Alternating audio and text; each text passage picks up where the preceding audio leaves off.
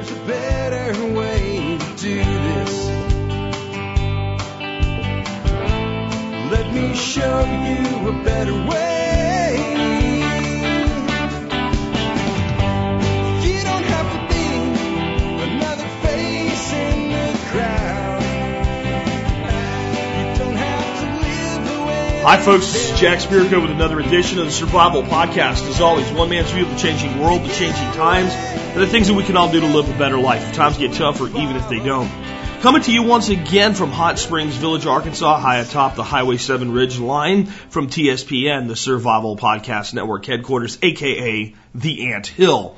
Today we are going to do a show on saving money again. And the reason we're going to do it again is because I've been overwhelmed by how many tips and tricks you guys have sent in for saving money. When I launched this series, I thought we'd do one or two shows. People would maybe send in 40, 50 ideas on how to save money. And I got hundreds. And I mean hundreds with a big giant S at the end because it's multiple hundreds, 400 or 500 things. There's some overlap and some repeat, but I'd say I've got 250 solid individual ideas at least, and probably more because that's the email count. Right? Some people send 5, 6, 7 ideas in their email.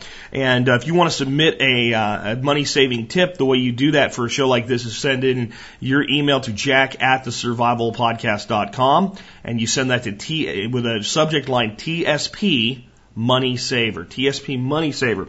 What I'm going to do is this is probably going to be the last one in the series, at least for a while.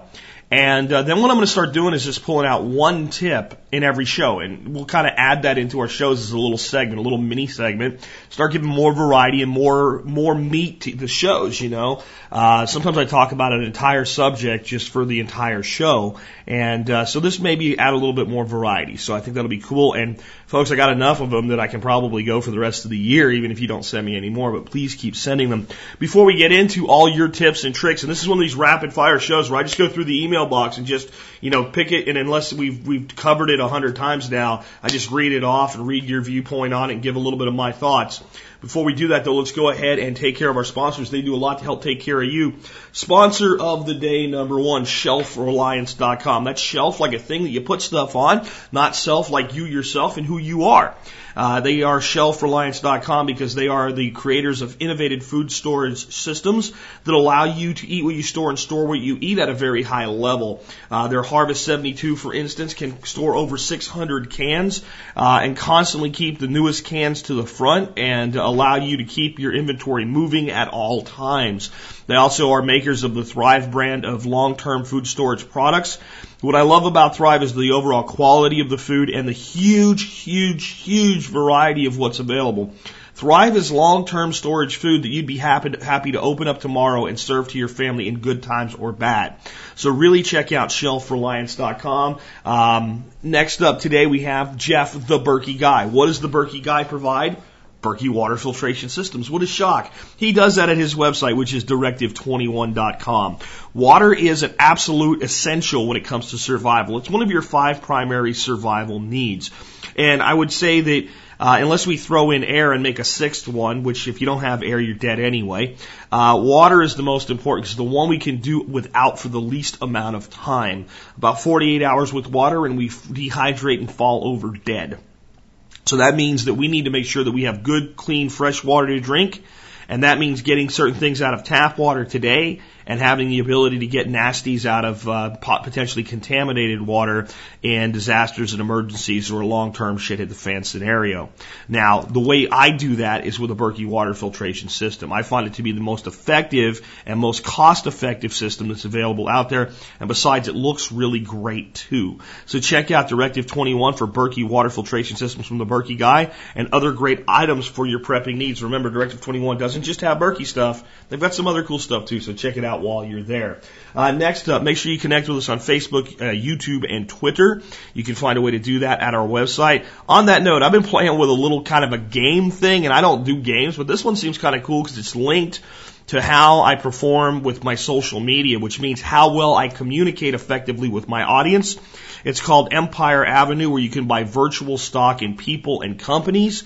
If you'd like to do that just for fun, go to thesurvivalpodcast.com and you will see up at the very top in the center margin, connect with TSP, and that's where you see YouTube, Facebook, Twitter, all that cool stuff. The second one, you'll see buy free stock in TSPC. You can buy it for free. It doesn't cost any money to play this little game. And if you want to, you can just go over there, buy a couple hundred shares in TSPC, and go on with your life and never do it again. Though you might find it actually kind of interesting. And if you own a small business or a blog, this is something you might want to do. I'll leave it at that for today.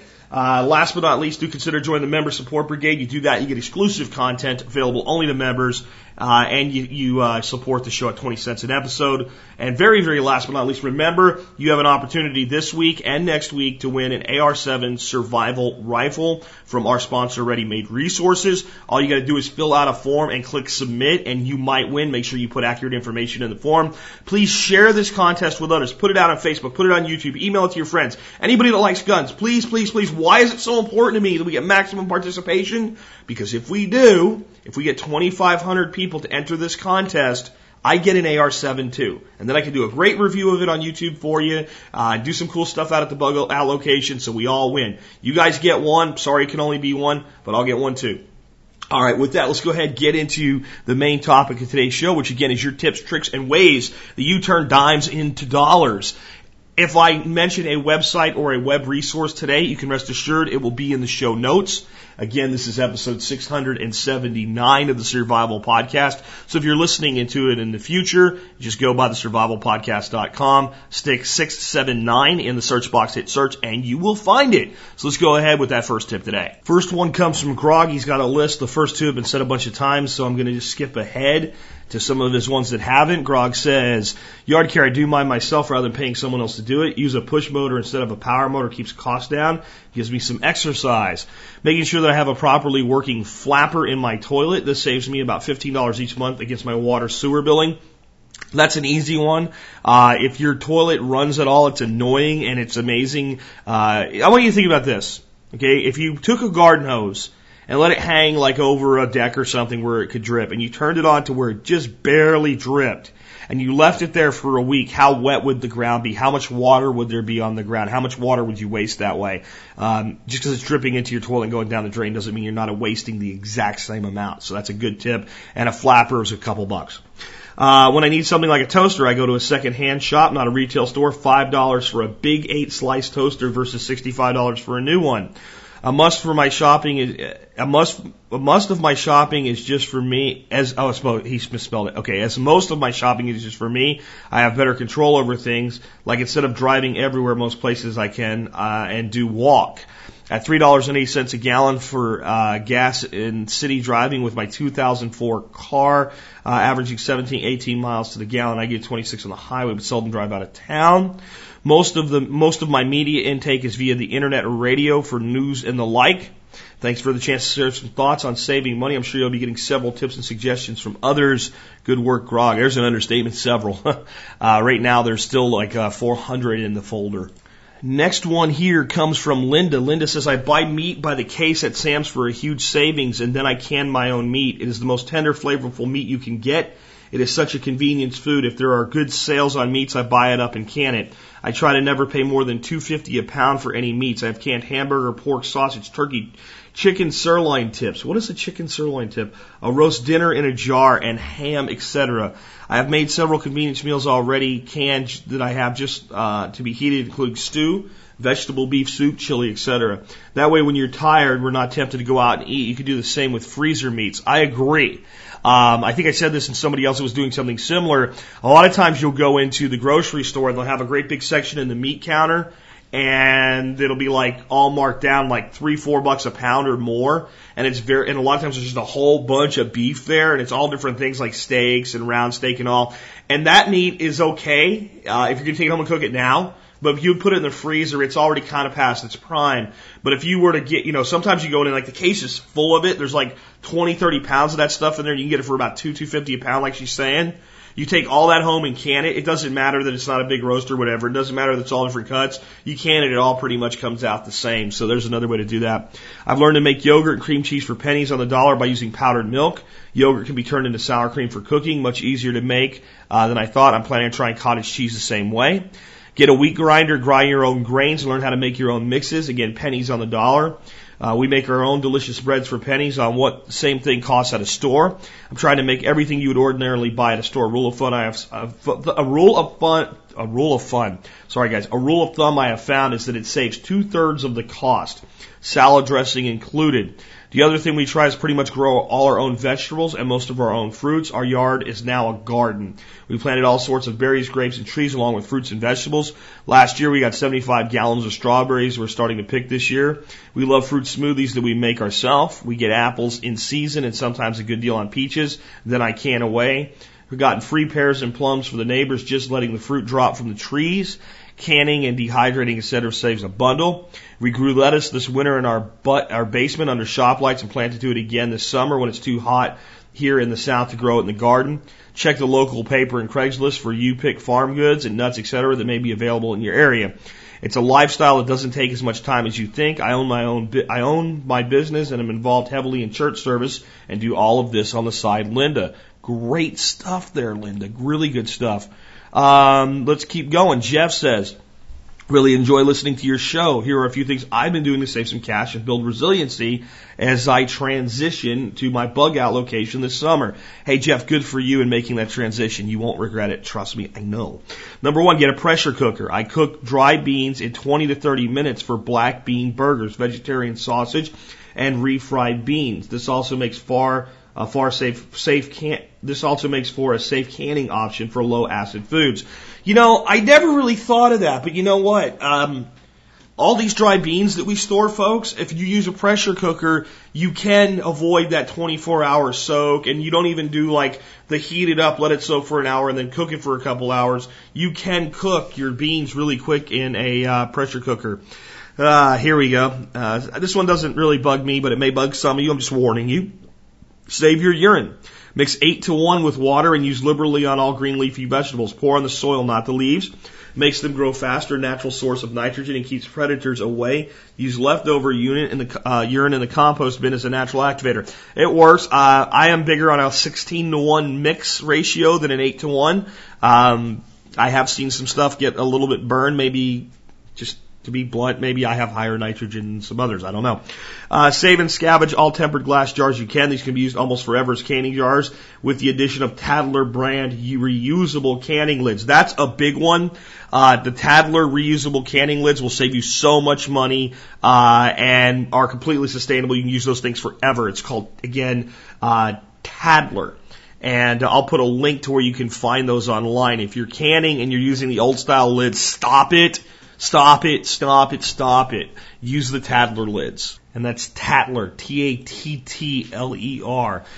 Continuing on, Craigslist. I just scored 30 free pallets, which I will dismantle and use to build a chicken coop and some raised bed herb gardens. Wild foraging, get a good field guide and go outside. I eat wild edibles now almost daily. A year ago, I knew nothing about them. I think that's a bigger one than just saving money, too. It's self-reliance, it's self-sufficiency, and it's good for you mentally, spiritually, physically, emotionally, in all ways. Grow from and save seeds. This is well known by most of your listeners, but until you do it, you never realize how rewarding it is, as well as a huge money saver.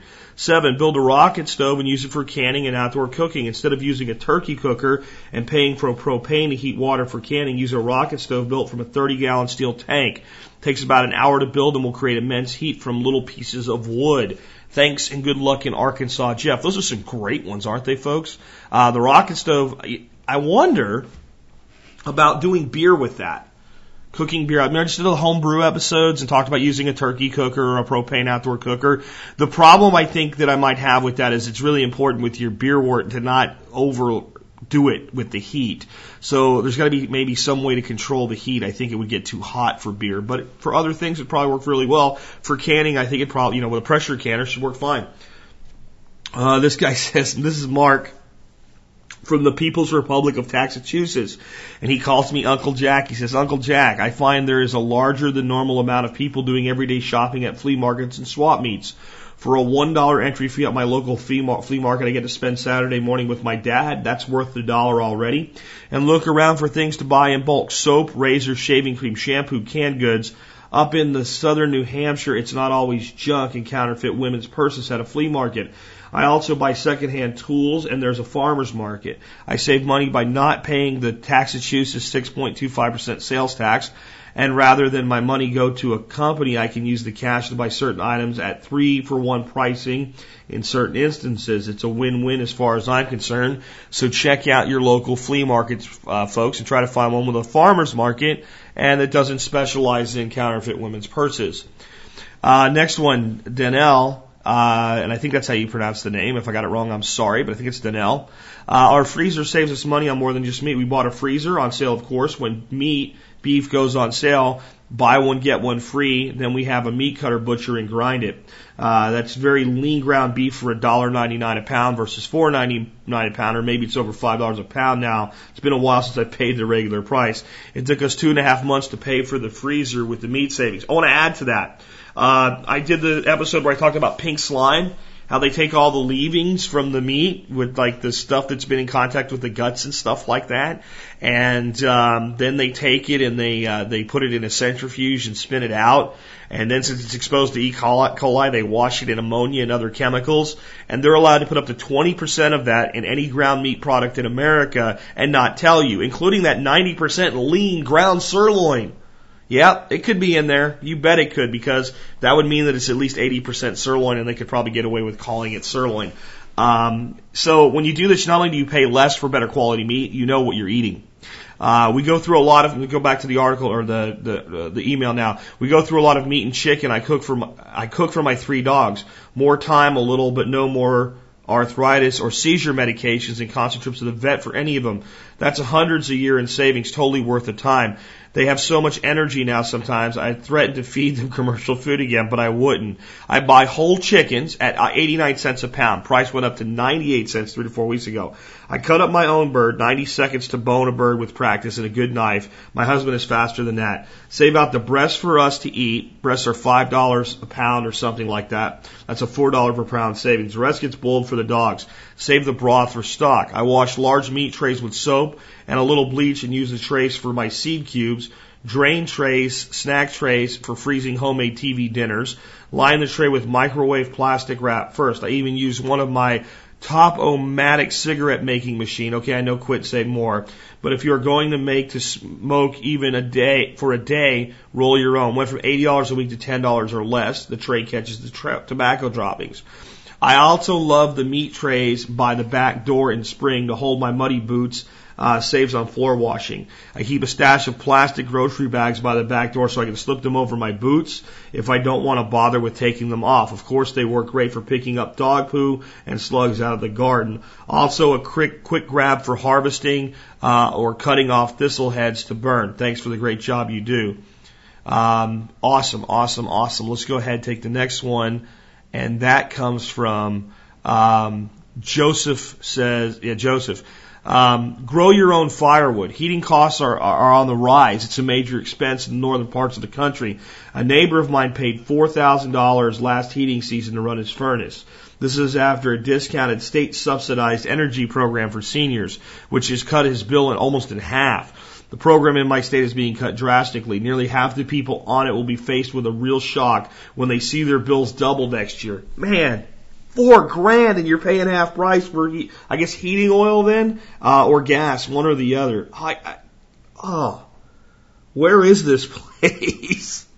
But let me continue on. Quality firewood split and delivered in my area is $70 per cord, but ranges from $50 to $140 depending on source and when you buy it. I go through about 12 cords per season, still cheaper than running a gas furnace, but expensive nonetheless. And the price of firewood is rising. Planting a small firewood coppice is easy. Ash trees are available and cheap. Mountain ash works well, although it isn't a true ash. It is not susceptible to green ash borer that's plagued many wood growers. To heat my home, 2,500 square foot ranch, I find planting 20 trees per season to be adequate with a hexagonal spacing of about 3 feet. A smaller home or mild climate would obviously require less. For the first 10 years, you plant your trees starting with 2 rows furthest from the sun.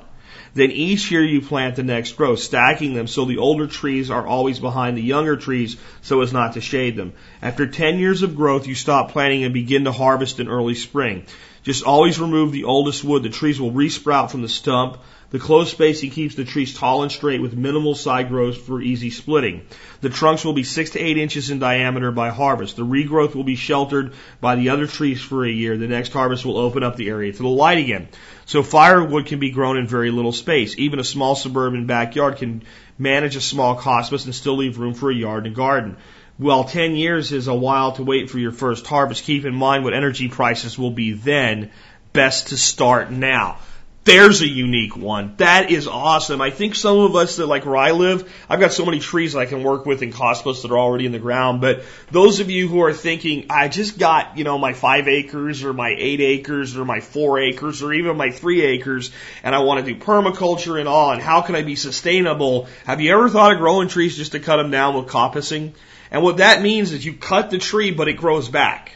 And there's a lot of resources online about that. I'll post something today for you guys just on cospicing trees, but that's awesome. Continuing on with Joseph's stuff. Just about every state has a forestry program intended to reintroduce native species of trees, and this is under the headline Cheap Trees.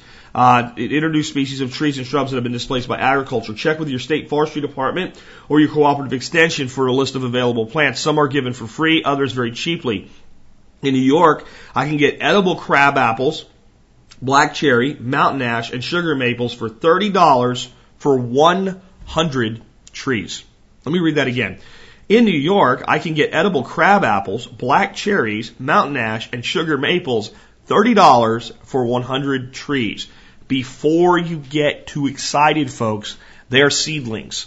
And not what you consider a seedling when you go to the nursery and buy one in a little pot. Your 100 trees you could probably hold in your 2 hands. They're about as big as a matchstick each when you get them this way. At least that's my experience. But it's 100 for $30. You plant them. If half of them die, that's 50 trees for $30. And a lot of times these little native trees, when you plant them as a little seedling like that, they grow a lot faster than, your nursery broodstock type stuff. If you have a large area to plant, that beats the hell out of nursery prices. Even if a state doesn't have such a program, there's national organizations like the Arbor Day Foundation that offer similar services, not to mention specific breeding societies who offer huge bulk discounts to keep specific strains as pure as possible. Free dirt, compost, stone, firewood, and mulch. Most municipalities have a yard waste site where the collected glass clippings, leaves, and branches are mulched and composted. Topsoil excavated from construction sites and stone dug up by plows is dumped there. This saves them on landfill space and the cost of trucking such refuse to landfills. They'll cut up logs of a good size for a wood splitter, chip branches for wood mulch, and compost other debris into huge piles. It's generally all free for the taking to residents for non-commercial use compared to trucking and topsoil. To raise an area of your property, buying a bag compost at $10 a yard, or paying for wood mulch. It's a huge savings. You can literally fill your truck and return as many times as you like. I can attest to that. Hot Springs has one. I haven't been there yet. I don't know what they have other than compost, but they have compost, and they have compost this way. You can get up to 3 cubic yards. I think it's maybe 6 cubic yards as a resident for free. After that, you can get it for, I think, $15 a cubic yard. A cubic yard is an overloaded 8-foot bed pickup is a cubic yard. Your typical 6-foot bed pickup truck, half ton, will be overloaded with around a half a cubic yard to give you the idea of how much that is. It's a lot. But that's if you go in and you talk to them and they load it for you. If you just pull them with a pickup truck and a shovel and fill it yourself, you can take all you want for free, just like he's saying. So check with your local municipalities for resources like that because they're awesome. And I've been to some different ones, and some of them, there's mulch there, there's wood, there's anything you want. If you'll just go do all the work, pull up to certain spots instead of the place where they do it with, a bucket loader or whatever, you can have all you want for free. That's a huge one. Continuing on, free manure. Check Craigslist for manure. Many people have a couple horses. That produces a lot of manure, but not enough to sell commercially to a packager. They usually have to pay to have excess hauled off or spread over the pasture. As such, many ads can be found for listing manure for free. Some will even load it for you. Somebody email me or post in the show notes what category do I look in Craigslist to find free manure? I'd kind of like to know. That sounds like a great resource. Grow herbs and spices. Pound for pound, they cost more than any other food product you buy. Most of them are practically weeds, some perennial, and most of them others readily reseed themselves. I'm going to skip the next one because it is illegal. I understand what you mean when you say a lot of people do it anyway, but I'm not going to do it on the air because I can't do it. I have to protect myself legally. Sorry about that, Joseph. Next one, people. Other people are a tremendous resource. The value of family, friends, and community directly relates to our finances and should not be ignored. There was a day when if you needed a barn put up, the whole town turned out with a hammer and a saw. You provide a few drinks and an unspoken agreement that you will assist the next guy in need of barn. These days we tend to go it alone. We can call 4 contractors for estimates, hire one, pay $20,000, and maybe have a barn in a couple of months. Cooperation, even a formal agreement between people to exchange goods and services directly with one another without money changing hands is vital to bettering your way of life. People have criticized me saying, you're just trying to dodge the taxes. Hell yes, I am. But there's more to it than that. A few years ago, my family made an agreement with each endeavor to save the rest of the family as a whole, not each individual, the sum of $2,000 a year. One thing I do to contribute that I've mentioned before in the forums, I grow Christmas trees for my family. We have over 20 households who celebrate Christmas with a tree. Those trees can cost upwards of $90 in my area, money those families would definitely appreciate keeping, especially around the holidays. In return, I've had my taxes professionally done for free, received free auto maintenance, oil changes, brake jobs, etc. I grow food and bring it to family members. Rather than bore you with a list of things we've done for each other over the years, I'll just say that family-wide we've saved about $500,000.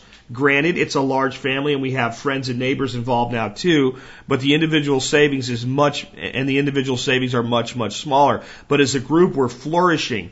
We do have problems with people who like to receive services but have little or nothing to contribute back. It's not a perfect system, but so far it's been a good one for all. You know what we called that back in the day?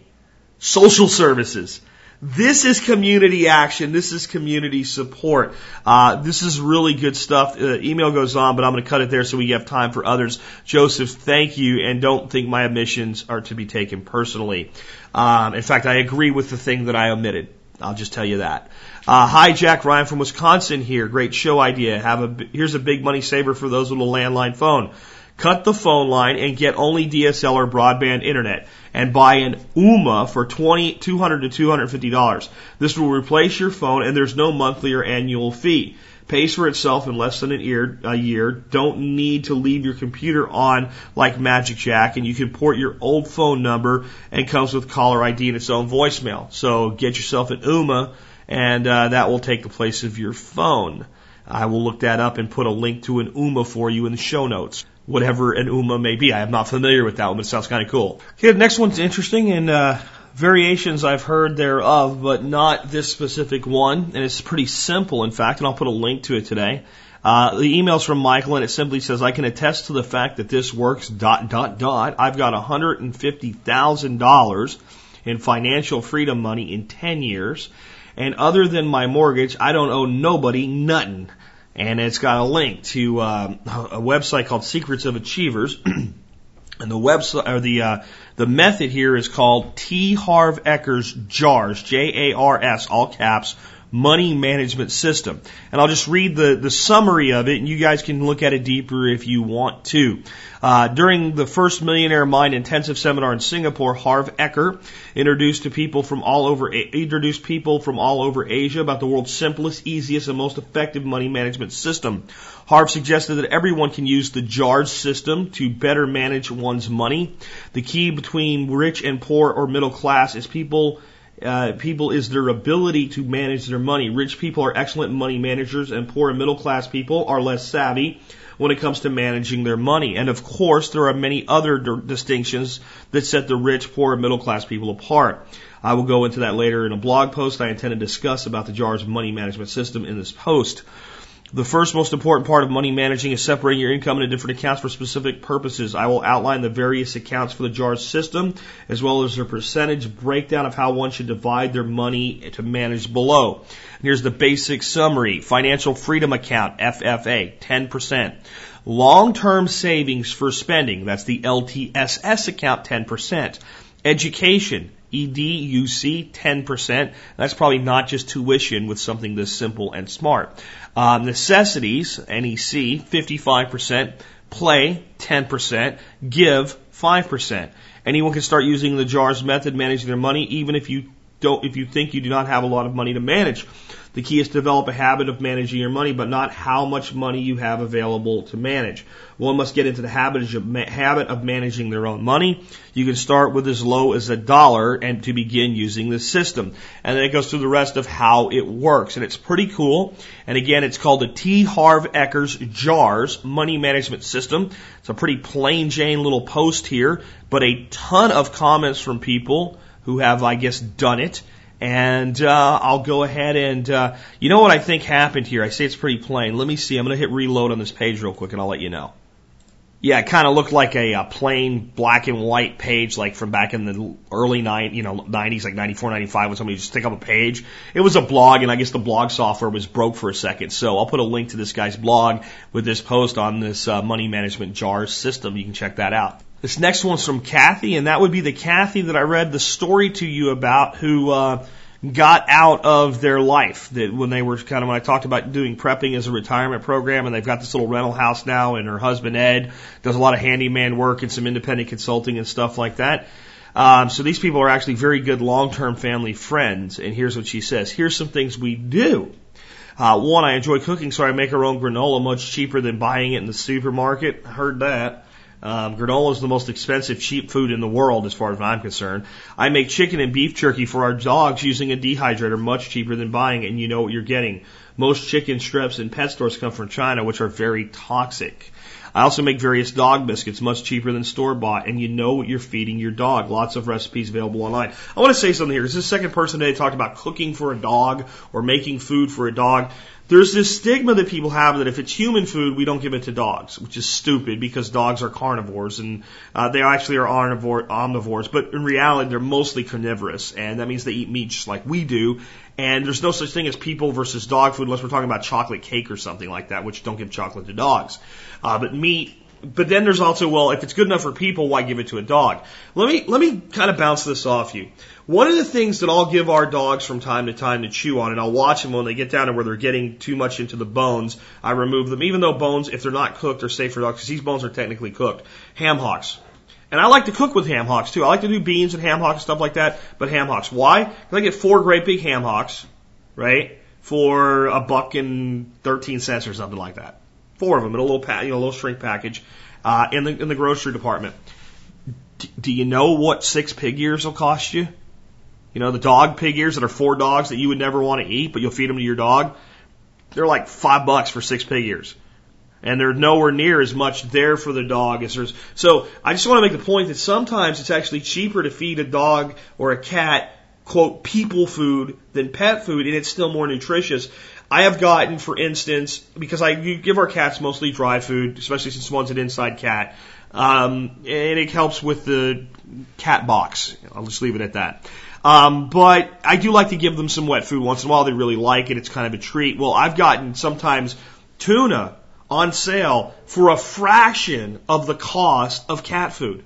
So I can understand where somebody would say, well, we could eat that. But then we're going to turn around and feed the cat something that costs as much as if we were buying ribeye for ourselves.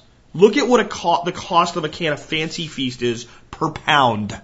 And compare that to like low end, on sale, with a coupon tuna. So sometimes I do this as well. And I think that, the dogs are part of the family. And I know Kathy is way, way more that way than I am. So just wanted to bring that up. Anyway, it says, I also make various dog biscuits much cheaper than store-bought. And you're feeding your dogs. There's lots of dog biscuit recipes online. I'll try to find some of those for you. Back to Kathy's email, though, for now. We also grow lots of herbs during the summer and dehydrate them for use over the winter, much cheaper than buying spice bottles at the grocery store, and they have more flavor. We also grow various hot peppers and chop them up and freeze them in Ziploc bags so we have them all year to spice up chili or whatever. Also, blueberries, when they're on sale, buy a bunch, lay them on a tray, put them in the freezer. When frozen, throw them in a Ziploc bag. You have them all year. These are better than buying bags of frozen blueberries that have lots of sugar, and they taste better too. I completely agree, and that's a very important step with a lot of things that you can freeze. Big tray, lay it all out, and then freeze it solid, and then put it in the bag. Why? We don't make a blueberry block of goo that we can't separate, which means when I'm putting my cereal together and I've got some hot oatmeal and I think, some plump, little bit of heated up from the steam, blueberries in there would be good today, I can open the bag, grab a handful, throw them in, and reseal the bag, and they're not all stuck together. So that's a very important step to add to that. And you can do that with a lot of things you grow yourself as well. Raspberries, blackberries, you name it. Number 5, we cook our own meats, our own meals more often now, and have cut back on eating out in restaurants. This has saved us lots of money. We use hydrogen peroxide to clean many things, such as mildew, floors, walls, and mirrors. You don't need to buy expensive cleaning products. Buy in bulk and put in a spray bottle. For some things, you might want to dilute it. Lots of info online on how to use this for cleaning. You can also use it on your pets for a quick spray. Tied up today. Trying to go through a bunch of them, folks. You also can use it on your pets for a quick spray bath. It takes away doggy smell until you get time to give them a real bath. It works as well for quick baths. As the quick baths you buy in the pet stores. Just spray it on a clean towel, rub it on their fur, and they come out fluffy. It's a temporary fix to dog smell they get. Be careful to avoid the eyes and careful around the ears and paws. So there you go, a little bit of peroxide on your doggy and get rid of the doggy smell for cheap. Cool stuff there, folks. Let's go ahead and take another one. By the way, I found a website with hundreds of uses for hydrogen peroxide. That will be in today's show notes. Next one here comes from Ian. Ian, I'm not sure how you say that. I-I-A-N. If I got it wrong, I'm sorry, but that's the best I can do there. But it's Lunk on the forums, so I got that part right. A couple of things I can think of are food-centric, and many listeners probably already do. One, shop sales. You already mentioned this, but I base my shopping on the protein that's available on sale that week. Whole chickens for 79 cents a pound. I buy 8 and take 30 minutes at home to break them down into meal packs and pop them into the freezer. If you're buying chicken in parts, folks, you're making a mistake. And especially if you're going to buy organic chicken and stuff like that, you almost can't afford to do it in parts. Next one, if you have a restaurant supply store, e.g. Smart and Final, Cash and Carry, etc. in your area, shop their sales. I buy a 15-pound bone-out ribeye for $4.50 a pound. Cut your own steaks as thick as thin as you want. Why pay a butcher $3 a pound for something that will take you 10 minutes? Whole pork lines are the same. 7-pound loin for $2.19 versus $4 a pound for pork chops in the store. Hope this helps. Lunk on the forum. So, cool. Next one comes from Octavian. Octavian has this. I have a tip for saving some gas. With gas prices the way they are, this will come in very handy. I use a device called a Scan Gauge 2, available at scangauge.com, and practice hypermiling with the link to that as well. The basic info is that a car is able to achieve much higher mileage numbers than what the EPA says it can. The only adjustment is to the nut behind the wheel. The Clean MPG site offers tips on how to hypermile, and ScanGauge offers the driver to see the improvements in real time. It may seem like a large investment for the device, but mine has paid for itself many times over. I bought it 2 years ago. To give you a numeric breakdown of my savings, my car is a 2009 Nissan Versa SL. EPA mileage 27 city, 33 highway, 30 combined. My mileage without Scan Gauge 25 to 35 in all seasons, 30 combined. With Scan Gauge 30 to 45 miles in all seasons, 37 combined. Over 2 years or 28,000 miles of driving, this translates to a savings of about 200 gallons, which is about $800. I live on a cash budget and I have about $160 a month to spend on gas. I have never gone over my budget, though I also use my bike to commute to work during the warmer months. So there you go. Over 2 years, $800. That's real money, folks. That really is. I don't know if I'll do it. Like I said, not all these tips are things that all of us are going to do. That's why I bought a car that gets 44 miles to the gallon and figured that's good enough. But hypermiling is something that if you have the time and you don't mind taking a little longer to get somewhere, you can certainly do that. And I think the gauge is probably awesome because it's not even so much about slowing down and doing all the stuff that hypermilers do, but it's certain driving habits itself. If you actually see how much you're using, it's pretty cool. And some of the newer cars just have that. They just tell you how much, what your current MPGs are. And you can change your driving habits to a way that'll put a lot of money back into your pocket if you have a car that does that. So I'll put links to both of those resources in today's show notes. Let's take another one. Okay, the next one comes to us from Benjamin. Benjamin says, I posted this on your site, but here it is again. I sometimes go to a restaurant supply company with a friend. In addition to a wholesale food, they sell dry goods like disposable plates, cleaning supplies, etc. You do need a tax ID or other proof that you run a business, as they sell pre-state sales tax. The business does not have to be a restaurant. My friend runs a bridal store and got a membership. You can check out their website here, and there's a link, and I'll put that down for you at restaurantdepot.com. Note that much of the goods will be sold in bulk quantities, such as 50 to 100 pound bags of rice, 20 pound sacks of flour. I saw entire half sides of a pig, which I think it's called a pork belly last time. Okay, that's a cool tip. We'll tell you though that a pork belly is not a half of a pig. That would be a half of a pig or a side of pork. A pork belly is actually what it sounds like. It's the belly of a pork. It's a boneless cut of fatty meat derived from the belly of a pig. Very popular in Asian cuisine, and my good friend and business partner Neil Franklin makes some of the best you'll ever have, and you'll want to just kind of curl up in a little ball after you eat it till you can't move anymore and take a nap. So that's what a pork belly is, and that's when you hear a pork belly future on the commodities exchange.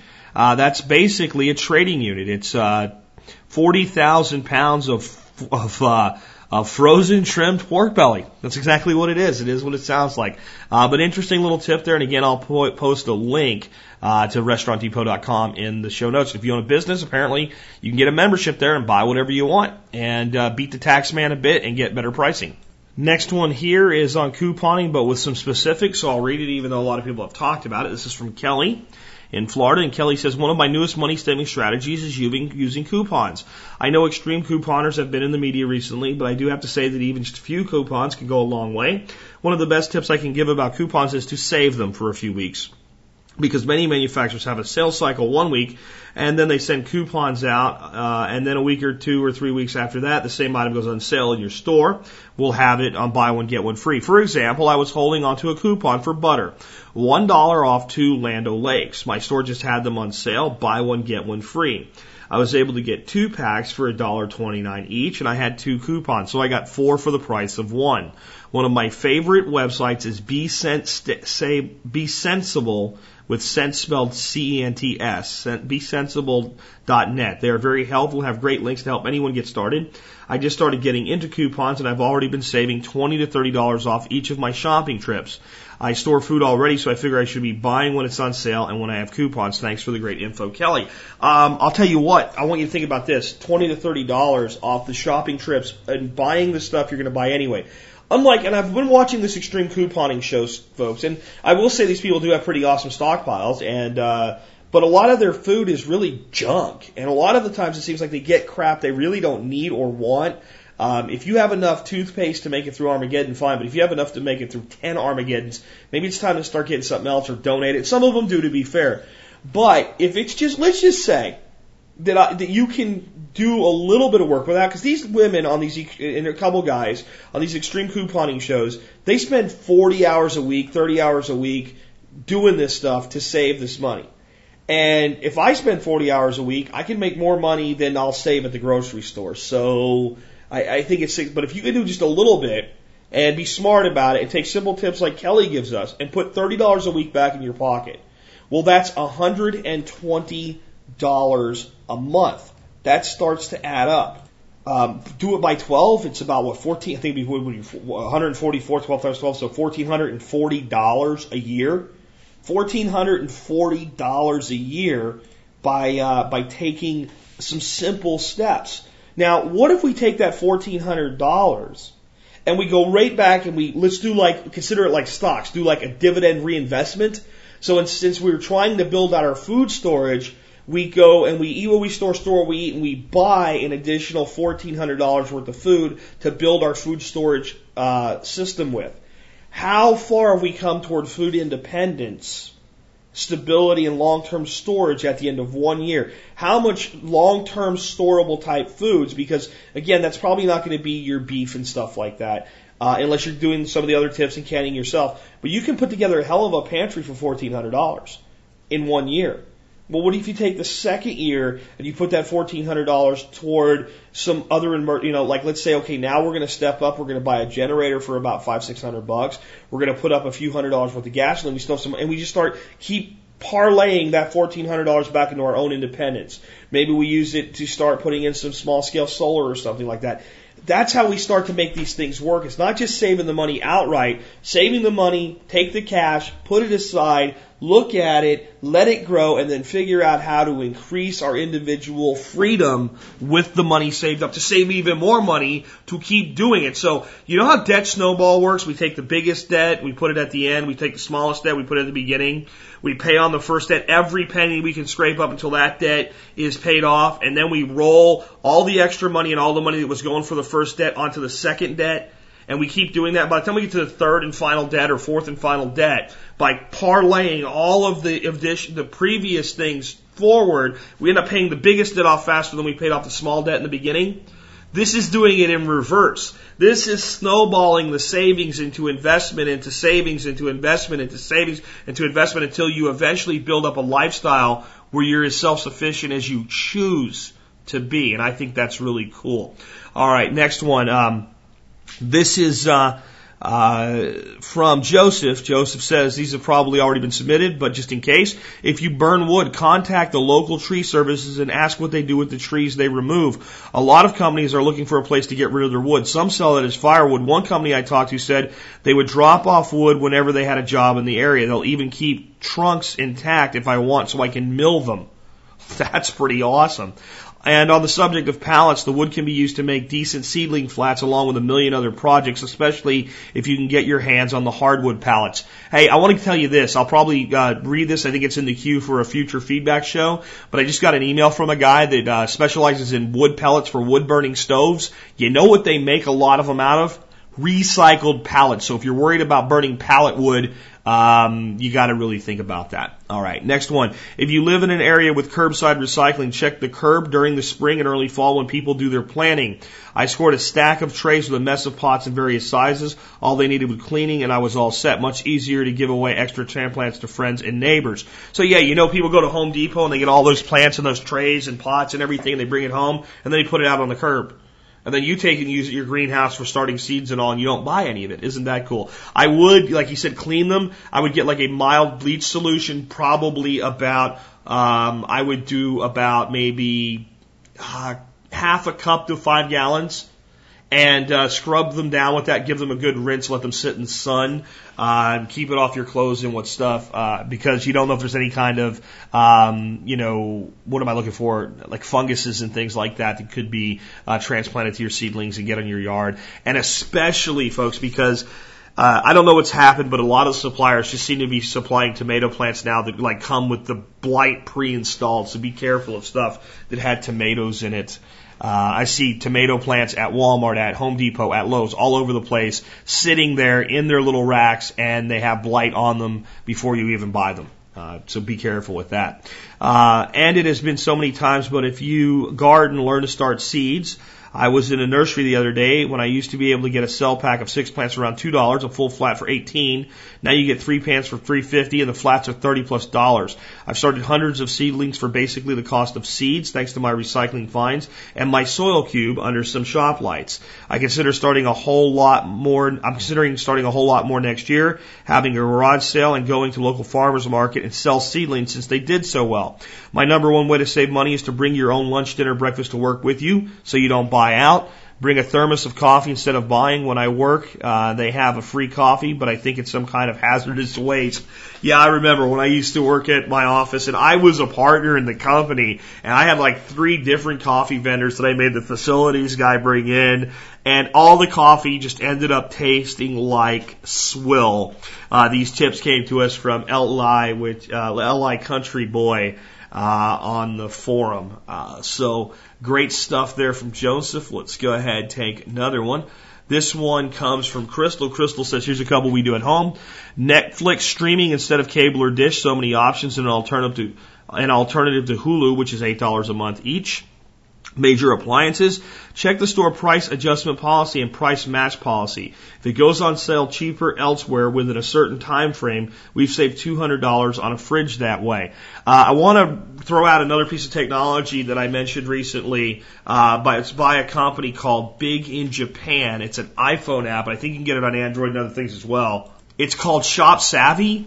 And if you're at a store and you're even a big appliance like a washer or a dryer or whatever, you just take the UPC code, you scan it with your camera, and it'll tell you every place that product is available, how much it's available for, how far away it is. And if it's at another store, you can just click a button, it'll call that store, and you can check to see if it's in stock. And it's a price matching policies of all the stores. You can call the manager over and go, dude, they have this at a store down the road 8 miles away. I just called the manager. They have it in stock. I'd rather buy it from you than go there, but they're selling it for $200 left. Do you want to match the price, or do I go over there?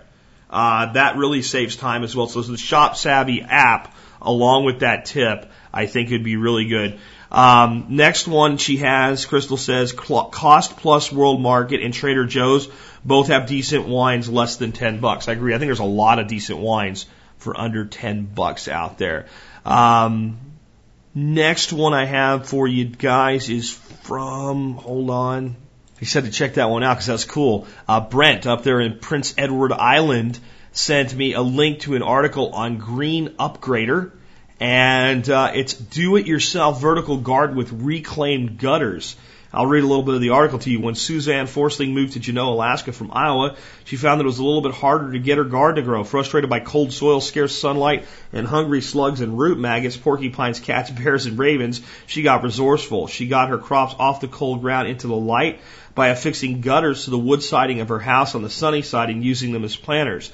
This is really a great space-saving idea for those with green thumbs and not enough yard to exercise them. Personally, I think these would go great along the deck railing or to cut down to mini window boxes. So next time you know somebody replaces their gutters, snatch them up and give them new lives as planters. It's awesome because I've seen a lot of vertical gardens that really don't seem to be very good investments, in my view, because they're so water intensive. And what I mean is they're small containers. So like I saw a really cool video where a guy was taking 4-inch hog fencing and taking 4-inch pots, and you just put the hog fence up and you stick the pots in there. But those little pots don't hold much water. These gutters can hold quite a bit of water. Here's an idea for you. You take the gutter and you take a second gutter. And basically you put one gutter inside the other gutter and you put in something there to create a spacer. And then you put some wicking activity down from one gutter into the lower gutter, and then you put a little pipe into the lower gutter with an overflow on the opposite side. And then you can just fill the bottom gutter, and you've created a great big long self-watering container that should be able to go about a week in between waterings, because gutters are designed to hold and move water. And again, if you're using gutters that have been reclaimed, you can get them for free. And I would say that you can gutter is pretty cheap stuff to begin with. And there's a lot of, hardware that's out there that's designed to mount it in different places. This has a lot of potential. And my mind just has to start piecing things together. I want you to think about this. What if you created a gutter system that was designed to work just the way that I've said, with an overflow that would actually turn roof space into garden space? So the gutter would allow the water to flow in, allow the excess to overflow and do its job, but have a second gutter system on top of it where you would basically have a garden on a working gutter. And the rainwater would fill the self-watering container itself. You could even create a reserve tank. Oh my God, this is too awesome. Even if it wasn't on the roof. Okay, get this. You set up a system like this. You bring the water off of the roof with your typical gutter downflow spouts. They go into, your rain barrel type systems, maybe 2 or 3, a few hundred gallons of water. But since we're using, I gotta build this system, folks. I'm literally creating this in my mind right now. Down on like a deck rail system, you have the gutters you've placed all around the rail. You do your vertical gardening there. You keep your rain barrels at a higher elevation than your gutters, which are lower down, let's say like again on a deck rail system. You put a float system in the underlying pieces of your rails so that when they get down below a certain level, it opens a drain to your rain barrels and refills itself automatically. So every time the water gets down to a certain level, the little float just opens a little flapper, kind of like a toilet. Your rain barrels fill up your lower piece, and you could do this. Oh my God! Rain gutters, any kind of self-watering container could be built this way, with some very simple plumbing additions. And every time, again, that the water in your self-watering containers gets depleted to a certain level, float valve opens, water comes from your rain catch system and refills that and slowly gets used. If there's too much for your rain barrels, you get overflow. You could literally have vertical gardens and self-watering containers set up with a system like that, and there's a million different ways that you could do it. And we're on to something because of one person's idea. That's why I love this show. That's why I've literally got to go home, pull out some graph paper, and start thinking about this and work on this while I'm on vacation to think of the total ramifications of what stuff like this could actually mean. There is an enormous potential to create a completely self-contained system here that would be absolutely awesome. Anyway, I'll put a link to this article that just started this brain dump on me here in today's show notes as well. Now, I'm sorry if I started to ramble there a little bit, and if maybe you're not following everything that I'm saying there, but it's exciting because in my head, I've just developed an entire new system for self-watering containers and gardening that's self-feeding. And I'm going to take some time to refine this, and I'll come back to you. And what I'll probably do is put together some plans, and we'll do a whole show on developing this system out. Here's what we're going to do, folks. This is why it's exciting to be part of a community with 25,000 listeners like we have at TSP now. We're going to work together on this project. And I think I'm going to end the show today on this note and just talk a little bit about this and how we're going to do this. I'm going to put together some ideas and some plans and designs, and I'm going to put that online. I'm going to put together going through July as I get back from my vacation, I'm going to put together some test bed type scenarios, build some stuff out, some prototypes. We're going to work on this together. What we're going to be able to do with this is take gardening to a level where the garden looks after itself. Even with relatively small containers because of large water reserve systems and using rain catch. And I believe that in all but the most arid environments, we could build systems and calculate how much they need. And just by making sure there's enough water in reserve, we could go ahead and have the system completely look after itself. All we'd have to do is harvest and replant. On top of that, if we ever did get into a really dry spell, all you would have to do is take your garden hose and fill up your reserve tank. And from that point on, the system would take care of itself.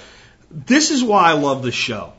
Because one person sends in one little thing for a little niche series like we're doing here, and all of a sudden, I look at it or a listener looks at it and adds something to it and pulls something together, and all of a sudden, wow. You're just like, oh my God, look where we can go from here. And I hope that a lot of you guys are out there doing that. Like I say something and I just kind of like give you a little piece of it. I hope you're taking it, running with it, making it your own. That's what this show's really all about. The money-saving ideas, the technology ideas, the agricultural ideas, the permaculture ideas, all the different things, the storage methodologies, all of it. This is not my stuff. This is our stuff. This is our community stuff that we work together to make better. And this is our community's, in this series, our community's idea to save money. And just like the one guy wrote in with the Christmas trees, and he gives them a family and they trade back, their big extended family has saved $500,000. I bet you this community can save over $100 million in the next couple of years by doing these things together. Just take 25,000 people and start to think what happens if everybody that listens saves an average of $1,000. What does that mean? Well, because I can do math, I can tell you really easy what it means. It means $25 million. $25 million back into the pockets of this community. $25 million. If everybody saves $1,000. That's some real money, folks. And that's the power of crowdsourcing and collective thought and collective combination. You know, the word collective gets a bad rap because of things like communism, and it should in that regard. But this is real collectivism. This is collectivism by choice. I don't tell you that, you know, if you hypermile, you'll save money, so you need to do it, and I'm going to enforce it with a gun. I tell you hypermiling works. You may want to do it. I may not. And then I tell you, hey, this type of gardening works, I may want to do it. And we all pick and choose what we choose to do that comes from the collective input. And we all apply that, and then we all refine it and make it better. They actually call that capitalism, if you want to know. Anyway, with that, I am going to wrap up today. I'm very, very excited about this new concept. I'm going to see what I can do with it, see what I can come up with. But this is just absolutely freaking awesome. I thank each and every one of you that participated in this series. I don't know if I'll do another whole show with this series. I feel like I need to now. God knows what other gold nugget we'll dig out of it. But what I'm going to start doing once I get back from vacation, we'll be going on vacation starting at the end of this week through next week and a couple of days of the following week. There should be mostly shows. I'll be putting out an announcement. I may have already done that of some of the interviews that are coming, but I got some great stuff coming. Keith Snow's coming back on.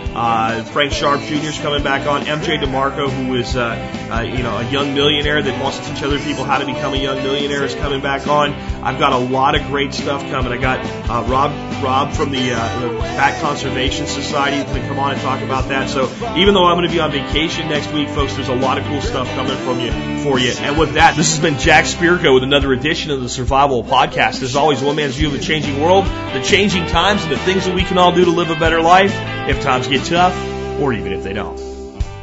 It's in our food these days, you know it's on our TVs. Sometimes we forget we are what we eat. I don't know the answer. It's like there's nothing I can do. It's the price we pay, I guess, when we follow all the rules. There's a better way to do this. Let me show you a better way. You don't have to be another face in the crowd. Don't have to live the way they tell you to. Make your own way, and the others will follow. Revolution is you. Revolution is you.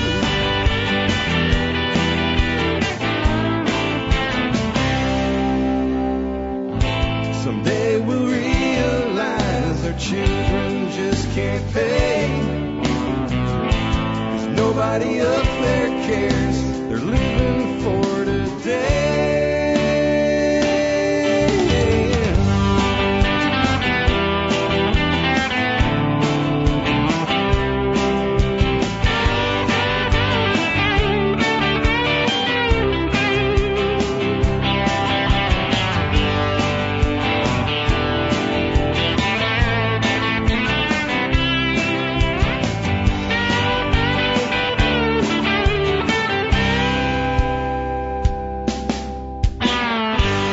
You don't have to be another face in the crowd. Don't have to live the way they tell you to. Make your own way, and the others will follow. The revolution is you. The revolution is you.